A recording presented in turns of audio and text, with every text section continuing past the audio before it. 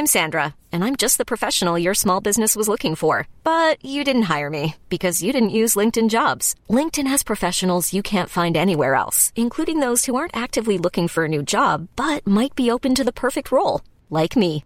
In a given month, over 70% of LinkedIn users don't visit other leading job sites. So if you're not looking on LinkedIn, you'll miss out on great candidates like Sandra. Start hiring professionals like a professional. Post your free job on linkedin.com/achieve today. Millions of people have lost weight with personalized plans from Noom. Like Evan, who can't stand salads and still lost 50 pounds. Salads generally for most people are the easy button, right? For me, that wasn't an option. I never really was a salad guy. That's just not who I am. But Noom worked for me. Get your personalized plan today at Noom.com. Real Noom user compensated to provide their story. In 4 weeks, the typical Noom user can expect to lose 1 to 2 pounds per week. Individual results may vary.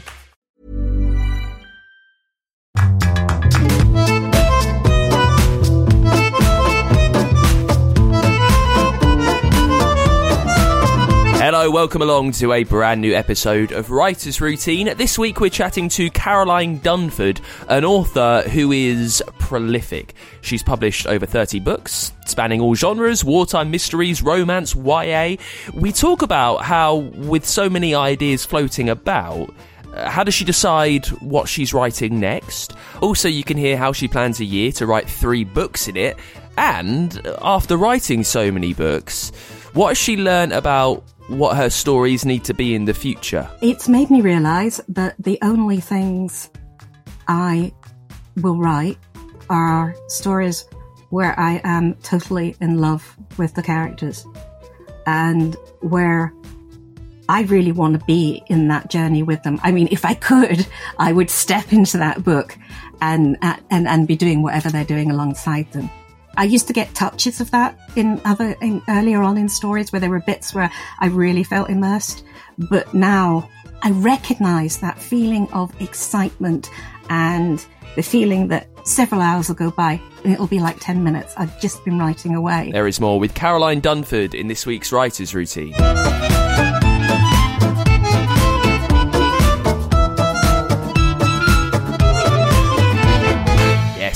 Welcome along. My name is Dan Simpson. This is Writer's Routine. I'm very thankful that you are there. It's the show where we take a route through an author's working day. We see how, when and where they get to work. There's a lot of why in there too. This week's episode is brought to you by the new true crime podcast, Who is the Cheese Wire Killer? Now, if you love writing, which I think you do, if you love storytelling, I reckon you probably do, if you love podcasts, well, I hope you do, then you will really enjoy this. It's right up your street. Who is the Cheese Wire Killer is all about a murder back in 1983. Unsolved. It's regarded as one of Scotland's most gruesome unsolved murders. And across 5 episodes, told through a mixture of documentary and drama, this series goes into the very centre of a live investigation. It's going on right now, and you can be part of it. It's a classic whodunit case that has baffled the police for over 40 years. The killer is still on the run. A few months ago, the police announced the biggest step forward in this case. There is interviews with so many key players, with the senior investigating officer, with forensic scientists, with psychologists, as well as family members and friends of the victim too. So if you really enjoy your true crime podcasts, they're a huge hit, and you want a different take on it, a twist on the genre, well, this is something that's never really been done before. You are part of a live investigation. Try and uncover the secret. Who is the Cheese Wire Killer? You can find the series now. Search wherever you get your shows and try to solve one of the most famous murders ever. It's a really good chat for you this week. It's almost philosophical, talking about the big picture of writing. How brilliant and exhilarating and compulsive it is, but also how tough it can be too. Our guest is Caroline Dunford. She's published over 30 books. Best loved is the Euphemia Martins mysteries, murder stories that happened over 100 years ago. She's also published across genres. Her newest release is YA. It's called The Augmentors, which she's published as Gemini Gibson. Caroline teaches writing too, and we really do get into it. You can hear why she has a storytelling infection, why she needs it to make sense of the world, but also to the point where writing all the time doesn't give her burnout. but saves her from it.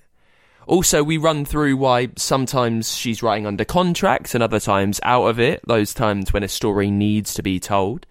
You can hear about whether plot development changes in a series of many books. Like when you've written 17 stories with characters, do you get into a rhythm of knowing what is more or less likely to happen? Does anything still take you by surprise?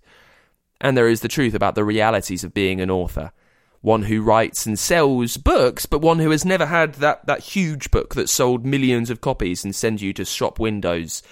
How does that feel? What's it like to keep carrying on when it's such a tough publishing world out there? We go through all of it with Caroline Dunford, and we pick things up as we always do with what she sees around her in the place where she sits down to write. I've got a big screen in front of me. I'm sitting with my face to the wall, which is full of books. And I have got screens on my left and my right as well. I have books all across my desk. I have a laptop. I have nail varnish, my drink and charging stations, box of pens, and bits of papers with notes on them. Oh, and even a pair of earrings. I live at my desk. Well, it does sound busy. It sounds curated, like you know exactly what it is that you need around you to write. I'm thinking of almost like a pilot sat in the chair with all the instruments and the levers around them. Now, you've published over 30 books, right? So it's a lot of time writing. How along that way, how much have you learned about what it is that you do actually need to write? An enormous amount, to be honest. I think the most important thing that I've learned is that I always used to tell stories and write stories and make up stories. It's something in my nature. And that includes right from primary school when I used to write plays for everybody else to join in. And I now teach writing to a certain extent. But the thing that I really discovered is what can't be taught and what can't be manufactured in any way is that desire to write. If I don't write, I get unreasonable, I get grumpy, I'm not comfortable in the world, to the extent that people in my family will say, have you done any writing today? So for me, the most important thing is you have that drive. You can have ideas, you can have craft, but there needs to be something fundamentally wrong with you that makes you want to write. Because I think my writing is all about making sense of the world around me, which is a very confusing place. Where do you think that comes from then? As you say, you can't teach having that just inbuilt desire, that need to write. I speak to a lot of authors, and I would say perhaps some don't have it anywhere near as strongly as you do. Just looking over how many books you've written over so many different genres and so many different forms of media, right? There is this strong desire just to get stuff down. Where does that come from? I think that's a really interesting question, and it's not an easy one to answer. I mean, you could regard it as an infection, I suppose, and that I have it worse than most people. But I mean, more seriously, it is about me making sense of the world around me. And there's a lot of things in the world that I think, well, we all don't like, or we all wish were different. As an individual, I don't necessarily have any power to change any of the things I don't like. I don't have lots of money. Well, I'm a writer. Of course, I don't have lots of money. So what I can do, and probably this is a big part of what drives me, is ask questions within my stories to reflect back what I see in the world and in society around me. I'm not giving people answers because I don't have the answers, but there are sometimes things that just don't make sense to me. And I suppose those are buried in my stories. Those are themes within my stories that I hope other people will look at. So it's a desire, I suppose, just to ask why is the underlying pushing thing. Why do people do certain things? Why does the world work in a certain way? why don't people say things? Why do people pretend that life goes on forever? I mean, in the sense that they don't think about their own demise or the demise of others. All those kind of things. And I think that's what I'm trying to unwrap when I'm writing, partly for myself and partly for my readers. Yeah. It's easy when you're an adult to rationalize it like that. But when you are much younger, you're not able to do that. Have you always felt this need to write? I mean, a lot of kids will just write in their spare time. Imagine stories. Was it even stronger and more frequently for you? It was always. It was. The first memories I have are of writing or telling stories. And I think as a child, it was about just making sense of the world and sort of checking out, is this how the world works? I mean, we all are a collection of stories, aren't we? Because we're all made up of our memories, and our memories are sort of put together, concertinaed versions of our experience. We cherry pick bits and pieces. And every time we look at our memories, we look through the lens of our experience to date. So our stories are constantly evolving. And I've always thought of the world and people like that as stories that interact. I think it's just a particular way, partly. And I think there's also something in there about the fact it was fun. I mean, when I was really small, making stories was fun. And also when I told stories, I was popular. People wanted to hear the stories. I wasn't that popular otherwise. But if there was a story to be told in the classroom or in the playground, people used to say, in primary school even, get Caroline to tell the story. And that was nice. So I got lots of positive reinforcement from it as well. And that's probably why it became more and more a part of me. And you've worked yourself into a position where you can tell stories and make something of a living out of it, as you said earlier. I know that you do an awful lot. At what point do you remember thinking so seriously about telling stories that you learn how to do it properly, that you kind of sat there and thought, oh, how do other authors do it? How's the best way to plan a story? What does what act structure do stories need? How forceful was that thought for you? I think it was something that definitely evolved over time. First of all, when I first started writing, I wrote short stories. I used to write, I'm not going to tell you how long ago it was. It was a while ago. I read lots of short stories magazines and I enjoyed short stories. So I thought I would actually try to get professionally published. And when I wanted to get professionally published, I started looking at short stories and thinking about how they were put together. But I don't think I really knew very much then. And then when one of my sons was very young, I got a contract to write a book about basically a narrative diary about what it was like living with a 2-year-old, because it's kind of all consuming. And I wrote sort of like information panels because I'd been a journalist. So I'd been through journalism school, which gives you a perspective on how to write. But then when I started writing the narrative tale and realized what needed to be included and didn't need to be included, I think that was a big change for me. So it was a certain amount of learning through experience.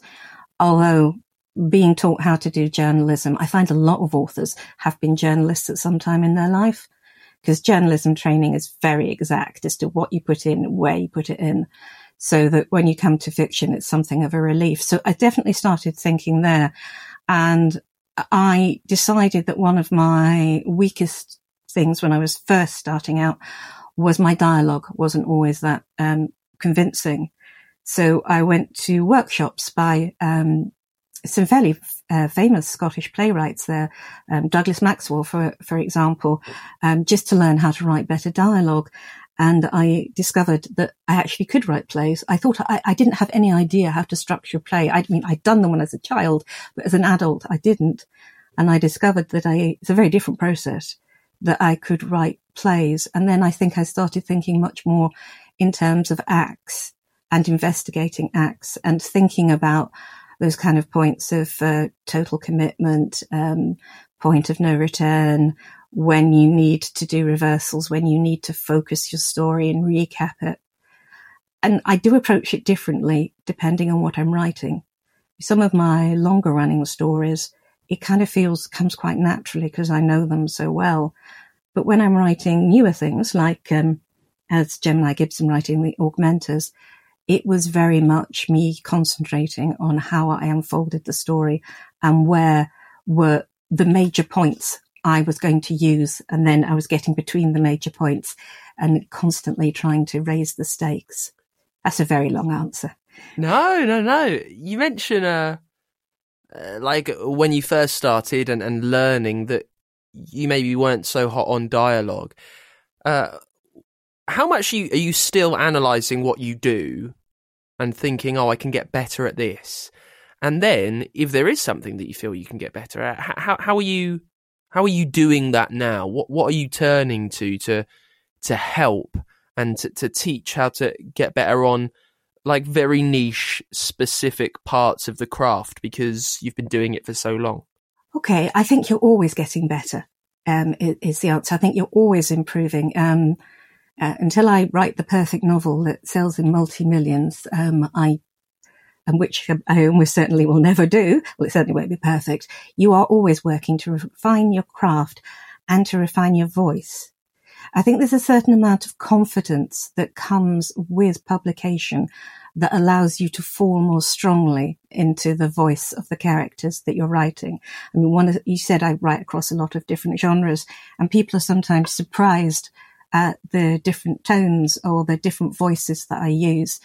And I think writing plays, just falling into different characters and being able to write different characters, I think a lot of it does come from dialogue for me, and also from building up essentially a profile of that character and knowing why they are doing what they are doing. If I'm still looking to improve things I know I have to improve. I still look at Shrunken White like everybody does at the start, because I'm very good at kind of scattering commas across a page. Every time I stop when I'm writing, I stick in a comma. I know that I have to work on that. I also have to constantly tell myself not to use semicolons and colons because I'm not writing, I suppose what you call literary fiction. I need to make it. I stop and I think about how punchy a story is.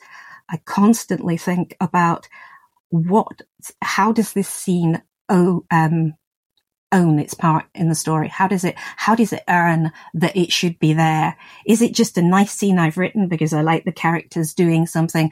Or is it a case of I need to do something different because I need to carry the story forward, or I need to take that out? I also spend a lot of time thinking about language, and rereading things, looking over my language, thinking about whether or not I'm using contractions, or also whether the language I use. I love words. I love weird words. I love amazing words. And they're not always the ones that you need to put in the story because they aren't necessarily what people need to hear. They need to have a story that gives them all the senses, and it gives them emotion. It doesn't need to send them to the dictionary. So that's something that, I really like really obscure words. So it doesn't need to do that. So I watch for that. I teach, as you know, part-time at Edinburgh University. I teach creative writing in continued ongoing learning, Cole. And when I'm there, I actually think I learn a lot from my students. I have all these techniques because I tell them right from the start that I'm just teaching them craft. I can help them relax and imagine things more. I can give them sort of springboards, but I can't give them the desire to write. I can definitely teach craft. And sometimes the way people approach things just blows me away. It gives me an entirely different idea. And also equally, sometimes when people do things that don't work, it's really refreshing to be able to say to somebody, this doesn't work because you have, you've written this extra piece because you needed to know it. For example, students love writing prologues. And a prologue is normally, not always, but normally just you setting out the background details of your world, and everything in it generally needs to, should naturally come through the story. So does that answer your question? Yeah, it absolutely does. And you speak about kind of learning how to write genre and some of the rules. I mean, you were talking about ways of laying out your sentence, and because it's not literary, I always struggle with that word because it's a horrible word. Literary fiction. Because it's not literary fiction, your sentences perhaps need to be in a slightly different... Yes, in a slightly different mould. I guess, so you've written, what is it, in the... is it 16 books in your Euphemia Martin's mysteries? 17 now. So there are 17 books in that series set in the past. So, and at what point, kind of writing those 17, do you feel you got the voice? How long did it take you to understand the tone of what these needed to be, to understand the rules of the genre you were writing in? Okay, if I'm perfectly honest, book 9 is where it really takes off. I would say the books before are competent. They tell a reasonable story, but book 9, which is A Death for King and Country, is where I really feel that I got a proper handle on the series. So that's a big confession. There are 8 books that are good and entertaining. She says, try not to put readers off, but it's book 9 that it really comes into its own, I think. How did you know that at the time? Do you remember feeling during book 9, oh, you know, this is something a bit different. Maybe I've figured something out now. No, I didn't realise. I just read it again a book or so later on and realised that it was very distinctly different. It was also a longer form because the books to start with started off at like 50,000 words. And this is when it starts moving to the longer form, and I had more space. And usually you're trying to cut things in stories to make them crisper. But because I wanted to go so in depth with the characters, and it was about continuing characters, and there's a huge cast. You don't see them all the time, but different people pop up again and again, along with the main sort of protagonist. That was the one. And when I look back at it and I read it and I thought, okay, sounds immodest, but I thought, this isn't half bad. Where the others ones were sort of like, yeah, that's okay. But this was, ooh. So it was really going back and reading it again and thinking, in some parts of it, I was looking at it and thinking, did I really write that? I suppose, in other words, when I was actually writing it, I was so in the story. I planned the story. I knew what was going on. I think for me, I have to, if I'm doing any kind of mystery, I knew what was going to happen, but I had really disappeared into the book and into the story so that I wasn't as aware of what I was actually writing. That sounds like a strange thing to say. There's a lovely book called Zen and the Art of Writing by Ray Bradbury. And he talks about it, writing his first decent story and knowing that he'd written his first decent story because at the end of it, he had sweat dripping off his nose and he was so emotional, and he just so connected with it. And I think that's what happened with me in that book. Maybe not to the same extent because I wasn't doing anything quite as strong as maybe one of his stories might have been. But yeah, it's that you realise that when you've been writing, you have just been in that world. How much is the knowledge of that and the memory of that time and rereading it and discovering it was something different, how much has that stayed with you and influenced how you work on things ever since, knowing that you can do something like that and it was quite alien to what had come before? It's made me realise that the only things I will write are stories where I am totally in love with the characters and where I really want to be in that journey with them. I don't mean as a writer. I mean, if I could, I would step into that book and be doing whatever they're doing alongside them. It's made me, I used to get touches of that earlier on in stories where there were bits where I really felt immersed. But now, I have to feel, I know that I recognize that feeling of excitement and the feeling that, several hours will go by and it'll be like 10 minutes. I've just been writing away. So for me, I suppose this is also very relevant.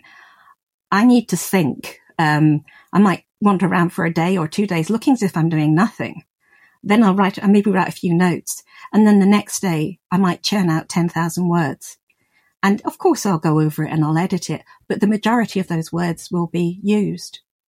So I do a kind of internal processing before I actually commit to the page. Well, the typewriter, not the typewriter, the keyboard. Usually, I wake up in bed. I do the terrible thing of reading my email in bed. Then I will get out a notebook and I will note down all the scenes I'm thinking or hoping to write that day. Now, this is always a wish list rather than necessarily a reality, because sometimes when I come to write, I find that I now allow a little bit of organic growth. I don't go off at a massive tangent, but there might be little extra scenes, or I might decide that one of the scenes I wanted to write isn't going to be necessary.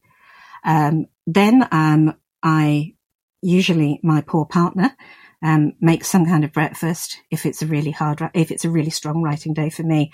I'll eat something, I'll sit down and I'll write for maybe 2.5 or so hours before I need to stop for coffee, if my sons haven't just been coming up and giving me cups of coffee in an attempt to keep me quiet and out of their hair if they're at home.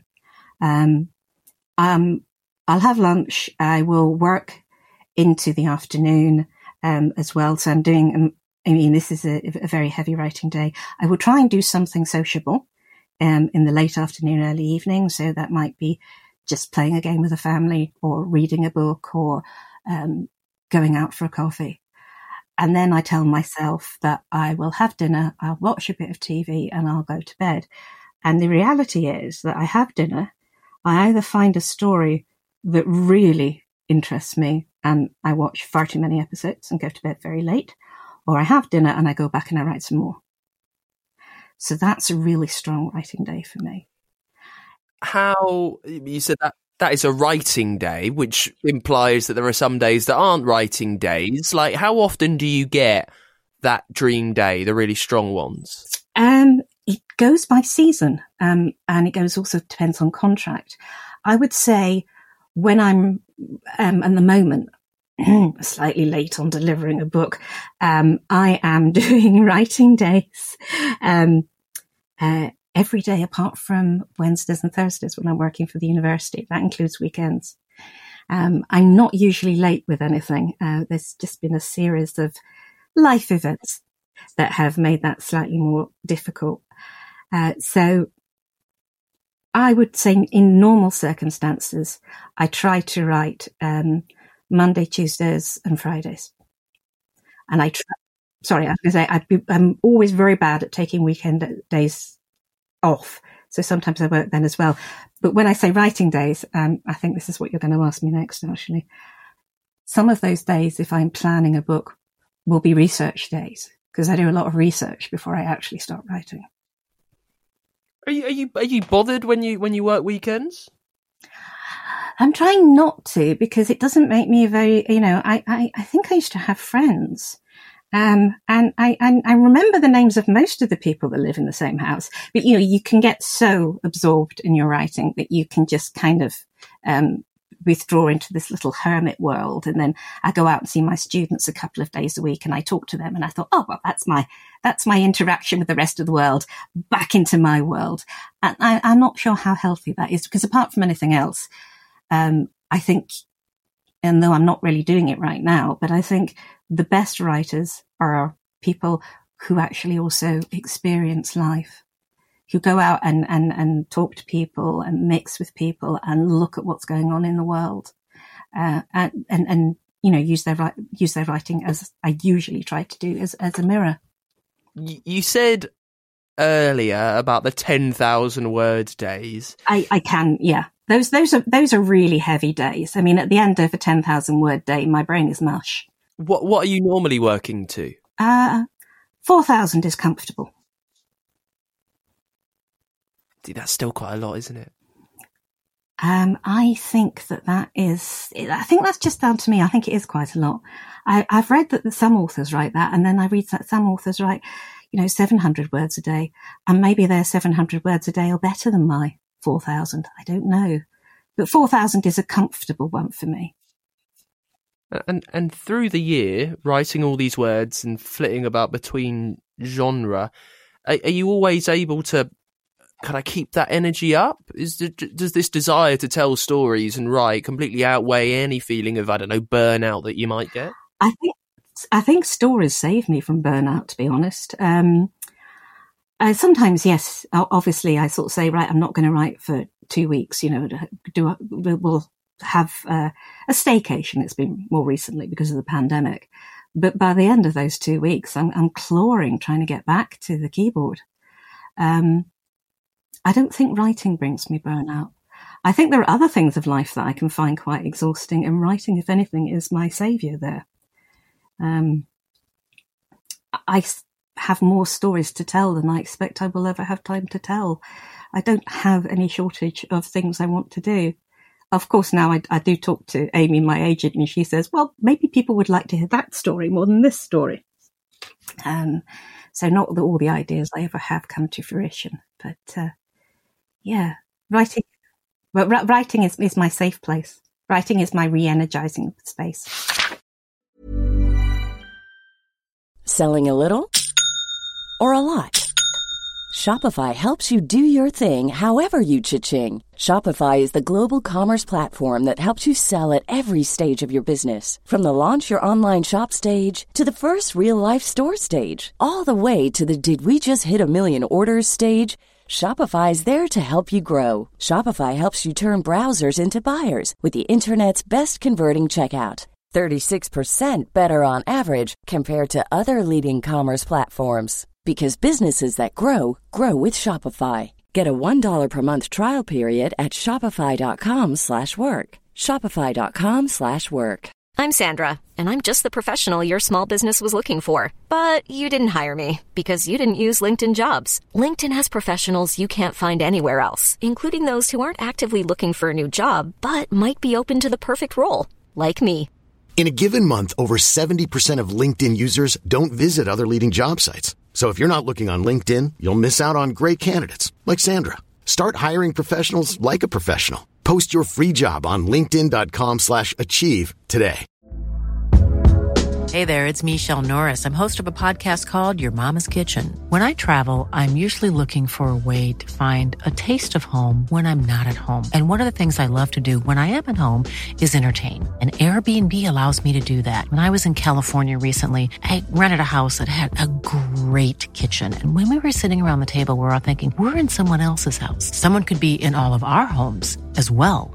If you have a home, but you're not always at home, you have an Airbnb. Your home might be worth more than you think. Find out how much at airbnb.com/host. One of Scotland's most notorious unsolved murders. I was the first scientist to open up these items that had been stored by the police since the time of the crime. And it's always been in my mind for over 40 years that I could have found the guy responsible. I firmly believe that somebody out there knows something. Who is the Cheesewire Killer? Listen to the full series now, wherever you get your podcasts. Yes, and this week we are sponsored by that new true crime podcast, Who is the Cheesewire Killer? Have a listen. You can be in the heart of this live investigation. The full series is there for you to listen to and binge through. Just search Who is the Cheesewire Killer wherever you get your shows. And you can support the podcast as well. You can sponsor us if you like by pledging over on our Patreon page. Become a backer, patreon.com/writers routine. For just a few dollars a month, it helps us carry on. It helps us keep bringing you these chats with the best authors around. Such wide, varied authors too. For that, you get merch, there is bonus content, there is even a way for your book to sponsor this show. So if you've put something out there, if it has not got the plugging that you think it absolutely does, so do I, well, let me do it for you. To make that happen, become a backer, support this show, and help this carry on. Get to patreon.com/writers routine. Let's get back to it then with Caroline Dunford, busy author, writing 3 books a year normally.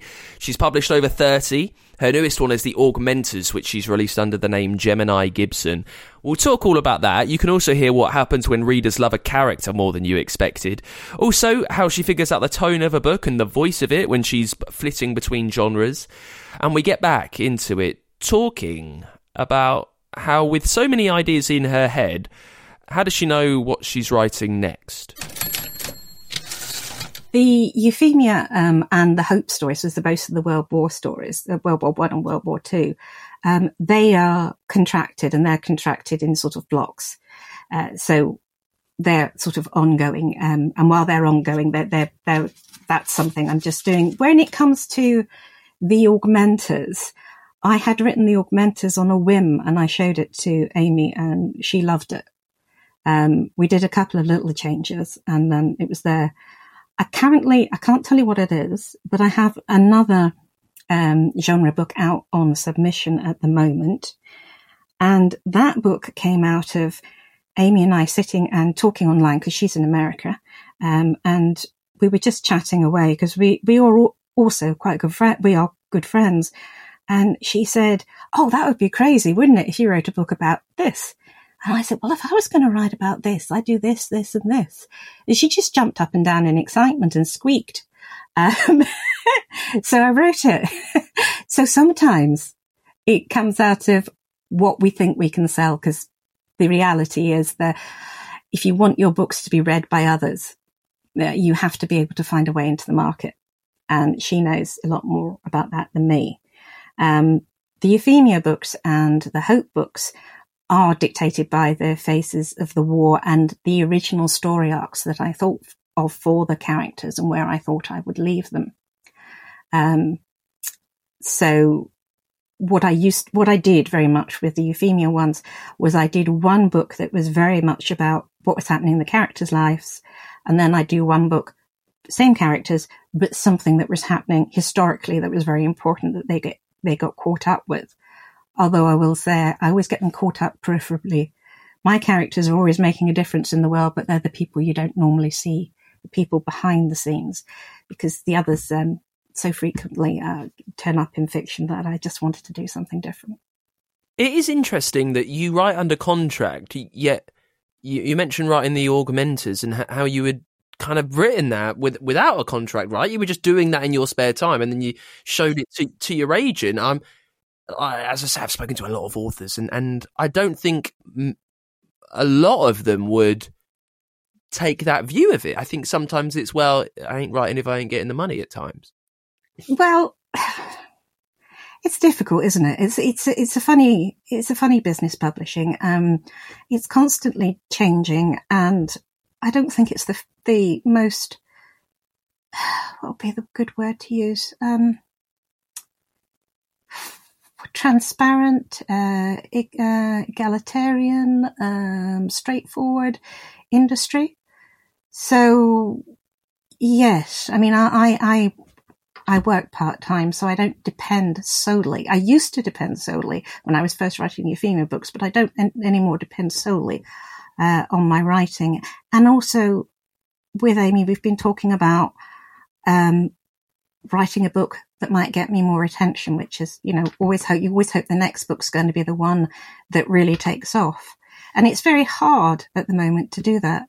I'm sure a lot of your other authors have mentioned the celebrity cult, which has been, and there's nothing wrong with celebrities writing, obviously not. But, when you get celebrity writers in the crime section, for example, it tends to wash everybody else away. Because people just go for names they know. And with ebooks as well, so many people can self-publish. There is so much material out there. It's hard to get attention. So sometimes you just write something that you feel passionate about, if you have the time, and you give it to your agent. Well, I give it to my agent and say, can we do something with this? Because I was really passionate about this story, and I put my heart and soul in it.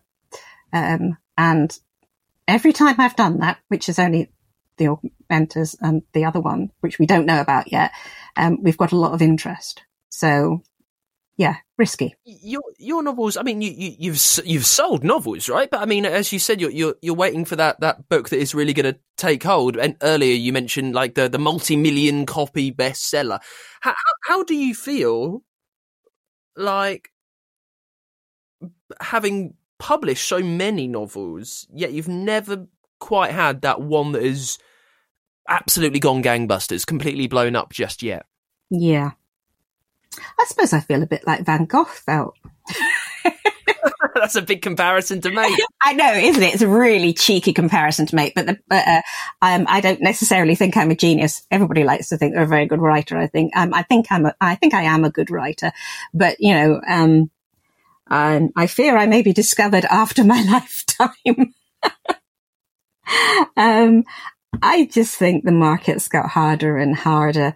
And that is one of the few things that can make me quite depressed when you think it's not that when I do get reviews, generally my reviews are really good, but it's always reaching the public. And unless you have a huge amount of money to throw at, displays in all the Waterstones in the country or whatever, it's not going to, it's hard to get that traction. Sometimes people do. And, I think that's great, but, you usually get as much traction as your publisher puts money into your books, and publishers put money into books they are absolutely sure are going to succeed.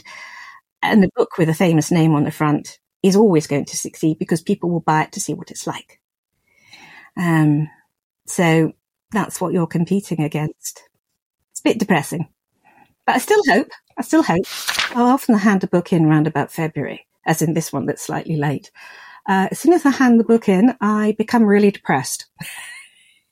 Some people celebrate, but I tend to feel it's gone, and I feel really deflated that what I was doing and enjoying is gone. And it usually takes me a couple of weeks to get out of that. Then I will start planning. I will look at how long before the book has to be delivered, and I will plot the novel in a notebook by hand. But when I say plot, it's untidy notes. Compared to, some people do beautiful notes and very clever plans and use Scrivener or whatever. That's not my process. So if I handed in a book in February, by the end of the next month, I will have planned my next novel, and I will have divided up and given myself how many words I need to make a day to get it into its contract. So if I say I was writing I usually only do one book at a time. So say I was writing over the next 3 months, it would be for that book. So you're looking at every quarter a period of maybe a month planning and 3 months writing and delivering. So those 3 months, I guess 2 questions. That month plotting and researching, how streamlined is that process now? Do you kind of immediately know, okay, here's what I want to do, here's what I want to look up? If you're diving into a new genre, are you completely aware of how you're spending those days, or is it a bit of a teenager kind of doing homework, not really sure of what's happening? I think it's probably halfway in between, because there'll be certain things that I definitely want to research, and I know I want to research. I have, for example, I'm writing one of the Hope novels at the moment, and I'm writing about the Blitz. So I needed to know, well, obviously when the Blitz happened, but apart from that, I needed to look at what the bombs were that fell during that time, what areas of London they fell in, various things about how emergency and rescue services operated, and just the locations and how people managed. It was actually, I'm not going to go into huge detail because it was all a bit depressing, and some of it was really quite challenging to write. So there will be those kind of things that I know I want to know. And then there will be the odd little thing that comes up during my research that I follow. And I try not to go down too many rabbit holes that will give me an extra idea. So, for example, I was looking at this, and one of the background characters needed to be involved, and they needed to be in the Ministry of Information. And I was trying to think about what they could be put in. And it was meant to be partly funny as well, because this person is naturally probably an engineer more than anything, although they haven't had the chance to do very much of that. So I put them into what was known as MO, the mass observation. So they were actually collating all the mass observations, all the diaries that were collected. And their spelling isn't even that great, and they're having to read all of these reports and file them. But I came across MO, which is fascinating, the Mass Observation Project, absolutely fascinating in itself, and there's lots of stories within it about what happened in the Blitz. But that was a kind of a little treat that I found on the side. So I was concentrating more on the hardcore stuff, and I found an extra detail that I could incorporate. I thought, right, that will work. So I start out with things I absolutely need to know, that I know I need to know for the story. And I look for background details. I look for interesting little other bits that come up at the time. But the thing is, I've been writing from the First and Second World War books now for such a long time that I have read a lot. And sometimes it's a case of when I'm reading, I will also be making notes saying, oh, well, this will go in book number whatever in the future. So again, that's a slightly organic process. Well, just mentioning the wartime books, and I'm looking here. So you've got in the Euphemia, Martins and Hope, so 17 books, and so there's a death in the family, there's a death in the Highlands, a death in the Asylum, a death in the Pavilion, a death in the Lock. My personal favourite title is a death in the Gentleman's Club. So I really enjoy, and idea generation can't be as simple as this. So I apologise for making it out like it. But what's it like? And the question, by the way, is not as trite as where do you get your ideas from, but it seems like you've got these characters to a point now where you can kind of plonk them in places and they find a dead body and chaos ensues and you've got a story. Tell me it's harder than that. Yeah, it is a bit harder than that, because in the Euphemia novels, Euphemia is based on my great-grandmother, who, although she was the one that gave me the idea, and this is something I haven't mentioned to you. I woke up one morning and thought I should write a story about my great-grandmother. The family legend is that her mother died and her father remarried. She was very wealthy. Her family were very wealthy, and she couldn't stand her stepmother. And she said to her father, essentially, she gave him an ultimatum, and he returned it and said, if you don't get on with your stepmother, you can leave. And so she left. And the only things that were open to women at that time were working as a servant or prostitution, and she chose to work as a servant. Her story at that point deviates from Euphemia's, because Euphemia goes on to become at first a sort of amateur detective and eventually an agent of the Crown. But along that story is where Euphemia came from, why she's in the position that she's in, and secrets that she doesn't know about her own life, which gradually unfold, the relationships that she goes through, the people that she gets romantically involved with, but doesn't quite marry until she does marry, and then that's still really not her final destination, where she's going to end up, because you see her again as a background character in the Hope novels, and the Hope novels are much more espionage. But they're all about counter-terrorism rather than they are dead bodies. Because I've tried to write novels without dead bodies, and they always show up. I can't. There's something about the facing of mortality and being in a crisis situation that strips away all the facades that people have and really shows you the sort of the core of what someone's like. And that doesn't have to be a good core, but it's kind of like the essence of humanity without the veneers. So I think that's why I keep dropping dead bodies into things. But Euphemia's stories are all, it's nice that you love a death in a gentleman's club, but that story is actually a payoff for fans that have read it. Because while there is a murder mystery in it, there's also the fact we find out about her father, what her father was doing historically. And we find out that somebody has been manipulating her life for quite a long time. So there are, the characters all have their own arcs and their own stories, and the murders and the things they come across are interwoven. And I hope they don't come across as, if this character appears, there's a dead body and actually they're a secret serial killer. Like you wonder about Miss Marple from time to time. There are reasons why they find bodies. She becomes an agent of the Crown, and again, it's in World War One they were.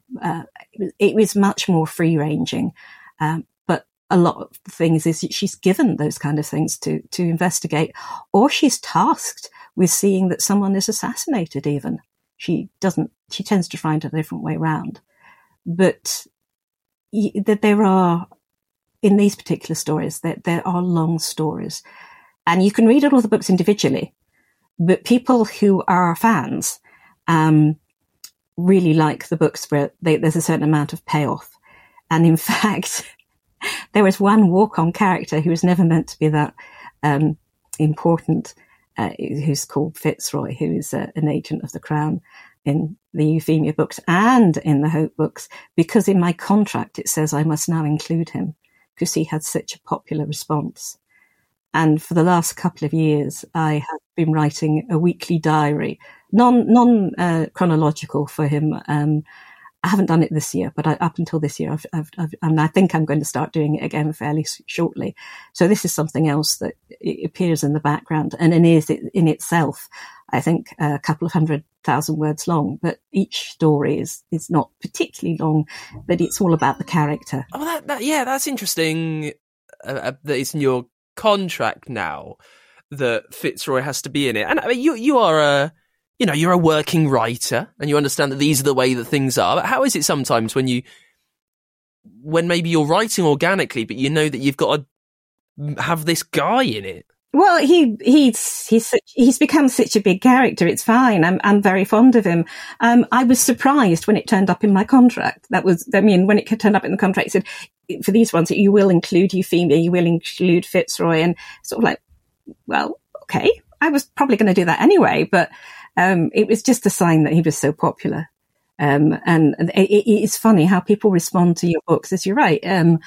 They take on a life of their own, and part of that is maybe something that's bubbling up through your unconscious, and you're putting out there. And part of it is a response. And if you've got fans, you've got an audience who say, we really enjoyed this, and you like it too, then you want to tell them more stories about what they really enjoy.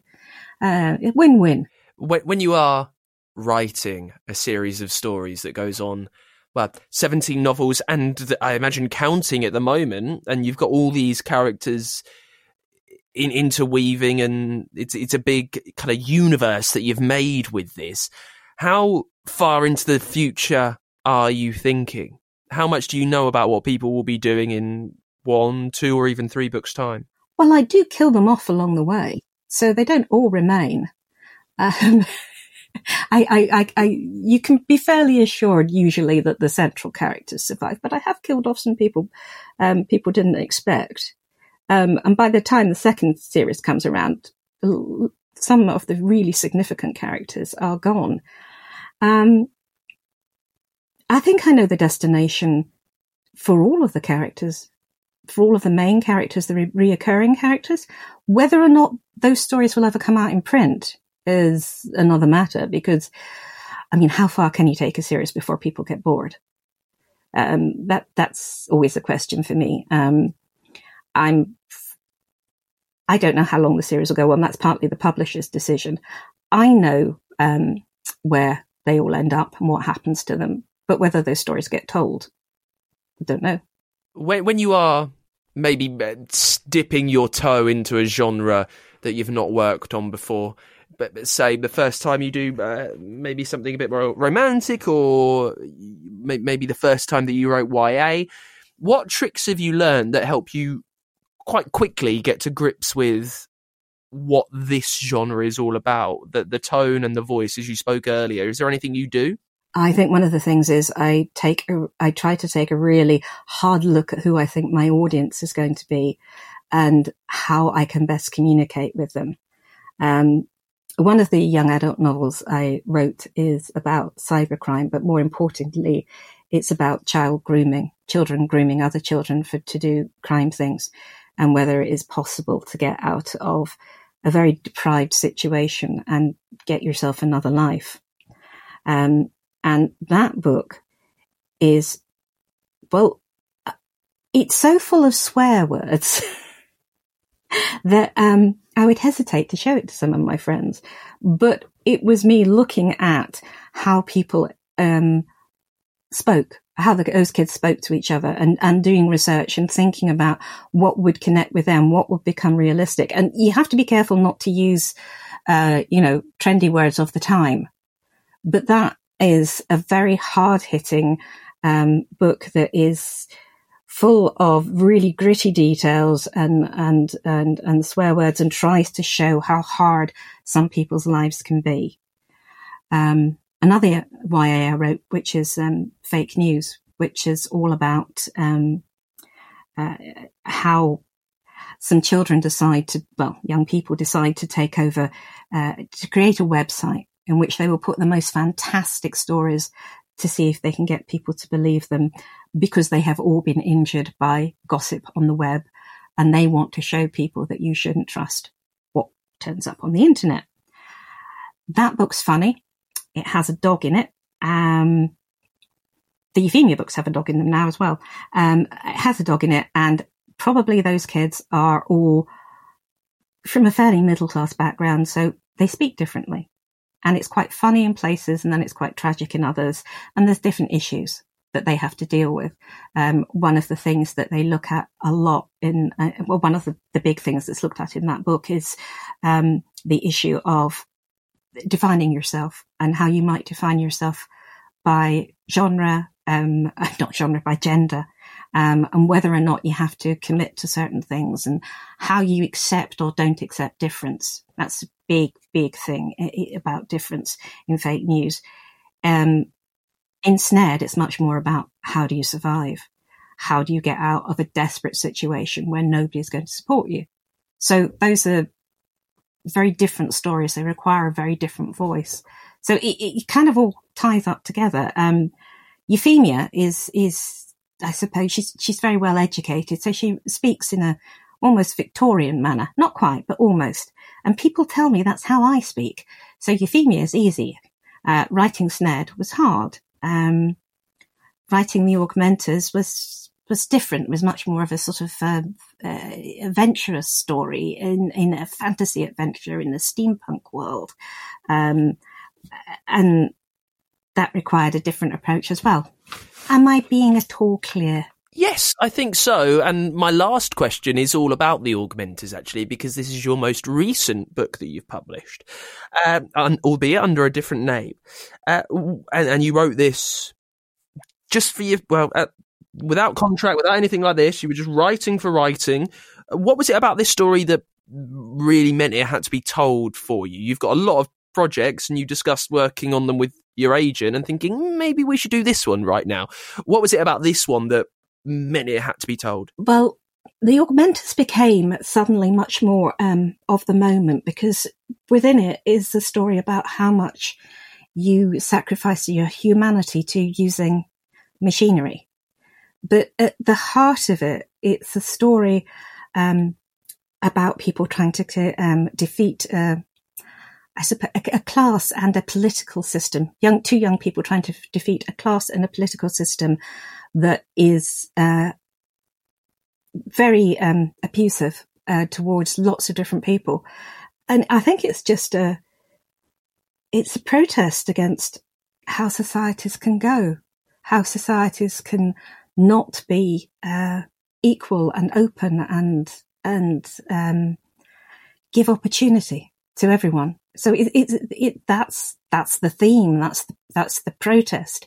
The excitement comes from the fact that it's told from the point of view of somebody who gets caught up with underground gangs and rebellions and people telling with secrets, and you has to try and figure out where the truth is, or not even where the truth is, because does truth exist? What is the right thing to do? And there's also all these mechanical marvels, and there's this amazing sky locomotive that can travel across the world in hardly any time, and they need to find out how that can be possible. And there's romance, and there's betrayal, and there's mechanical soldiers, and there's horrible little things that can be fired, look like little golden bugs that can kill people. And there's all kinds of, exotic things around it. It was great fun to write and create, but it's really a protest. The whole book is a protest about why can't things be fairer. And that's it for this week's episode of Writer's Routine. Thank you so much to Caroline Dunford for being on the show.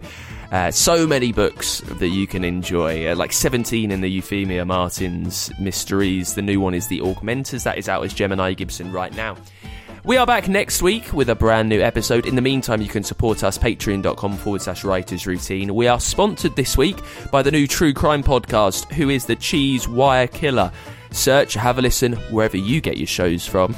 You can get in touch with the podcast too at writersroutine.com, and we are on X at writerspod.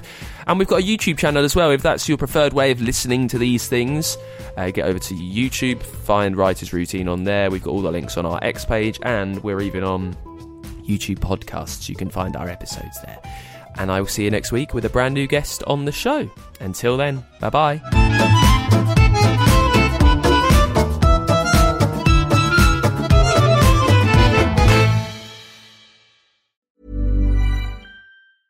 Selling a little or a lot?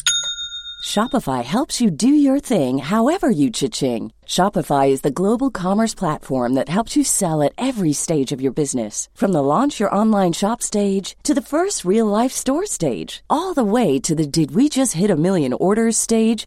Shopify is there to help you grow. Shopify helps you turn browsers into buyers with the internet's best converting checkout. 36% better on average compared to other leading commerce platforms. Because businesses that grow, grow with Shopify. Get a $1 per month trial period at shopify.com/work. Shopify.com/work.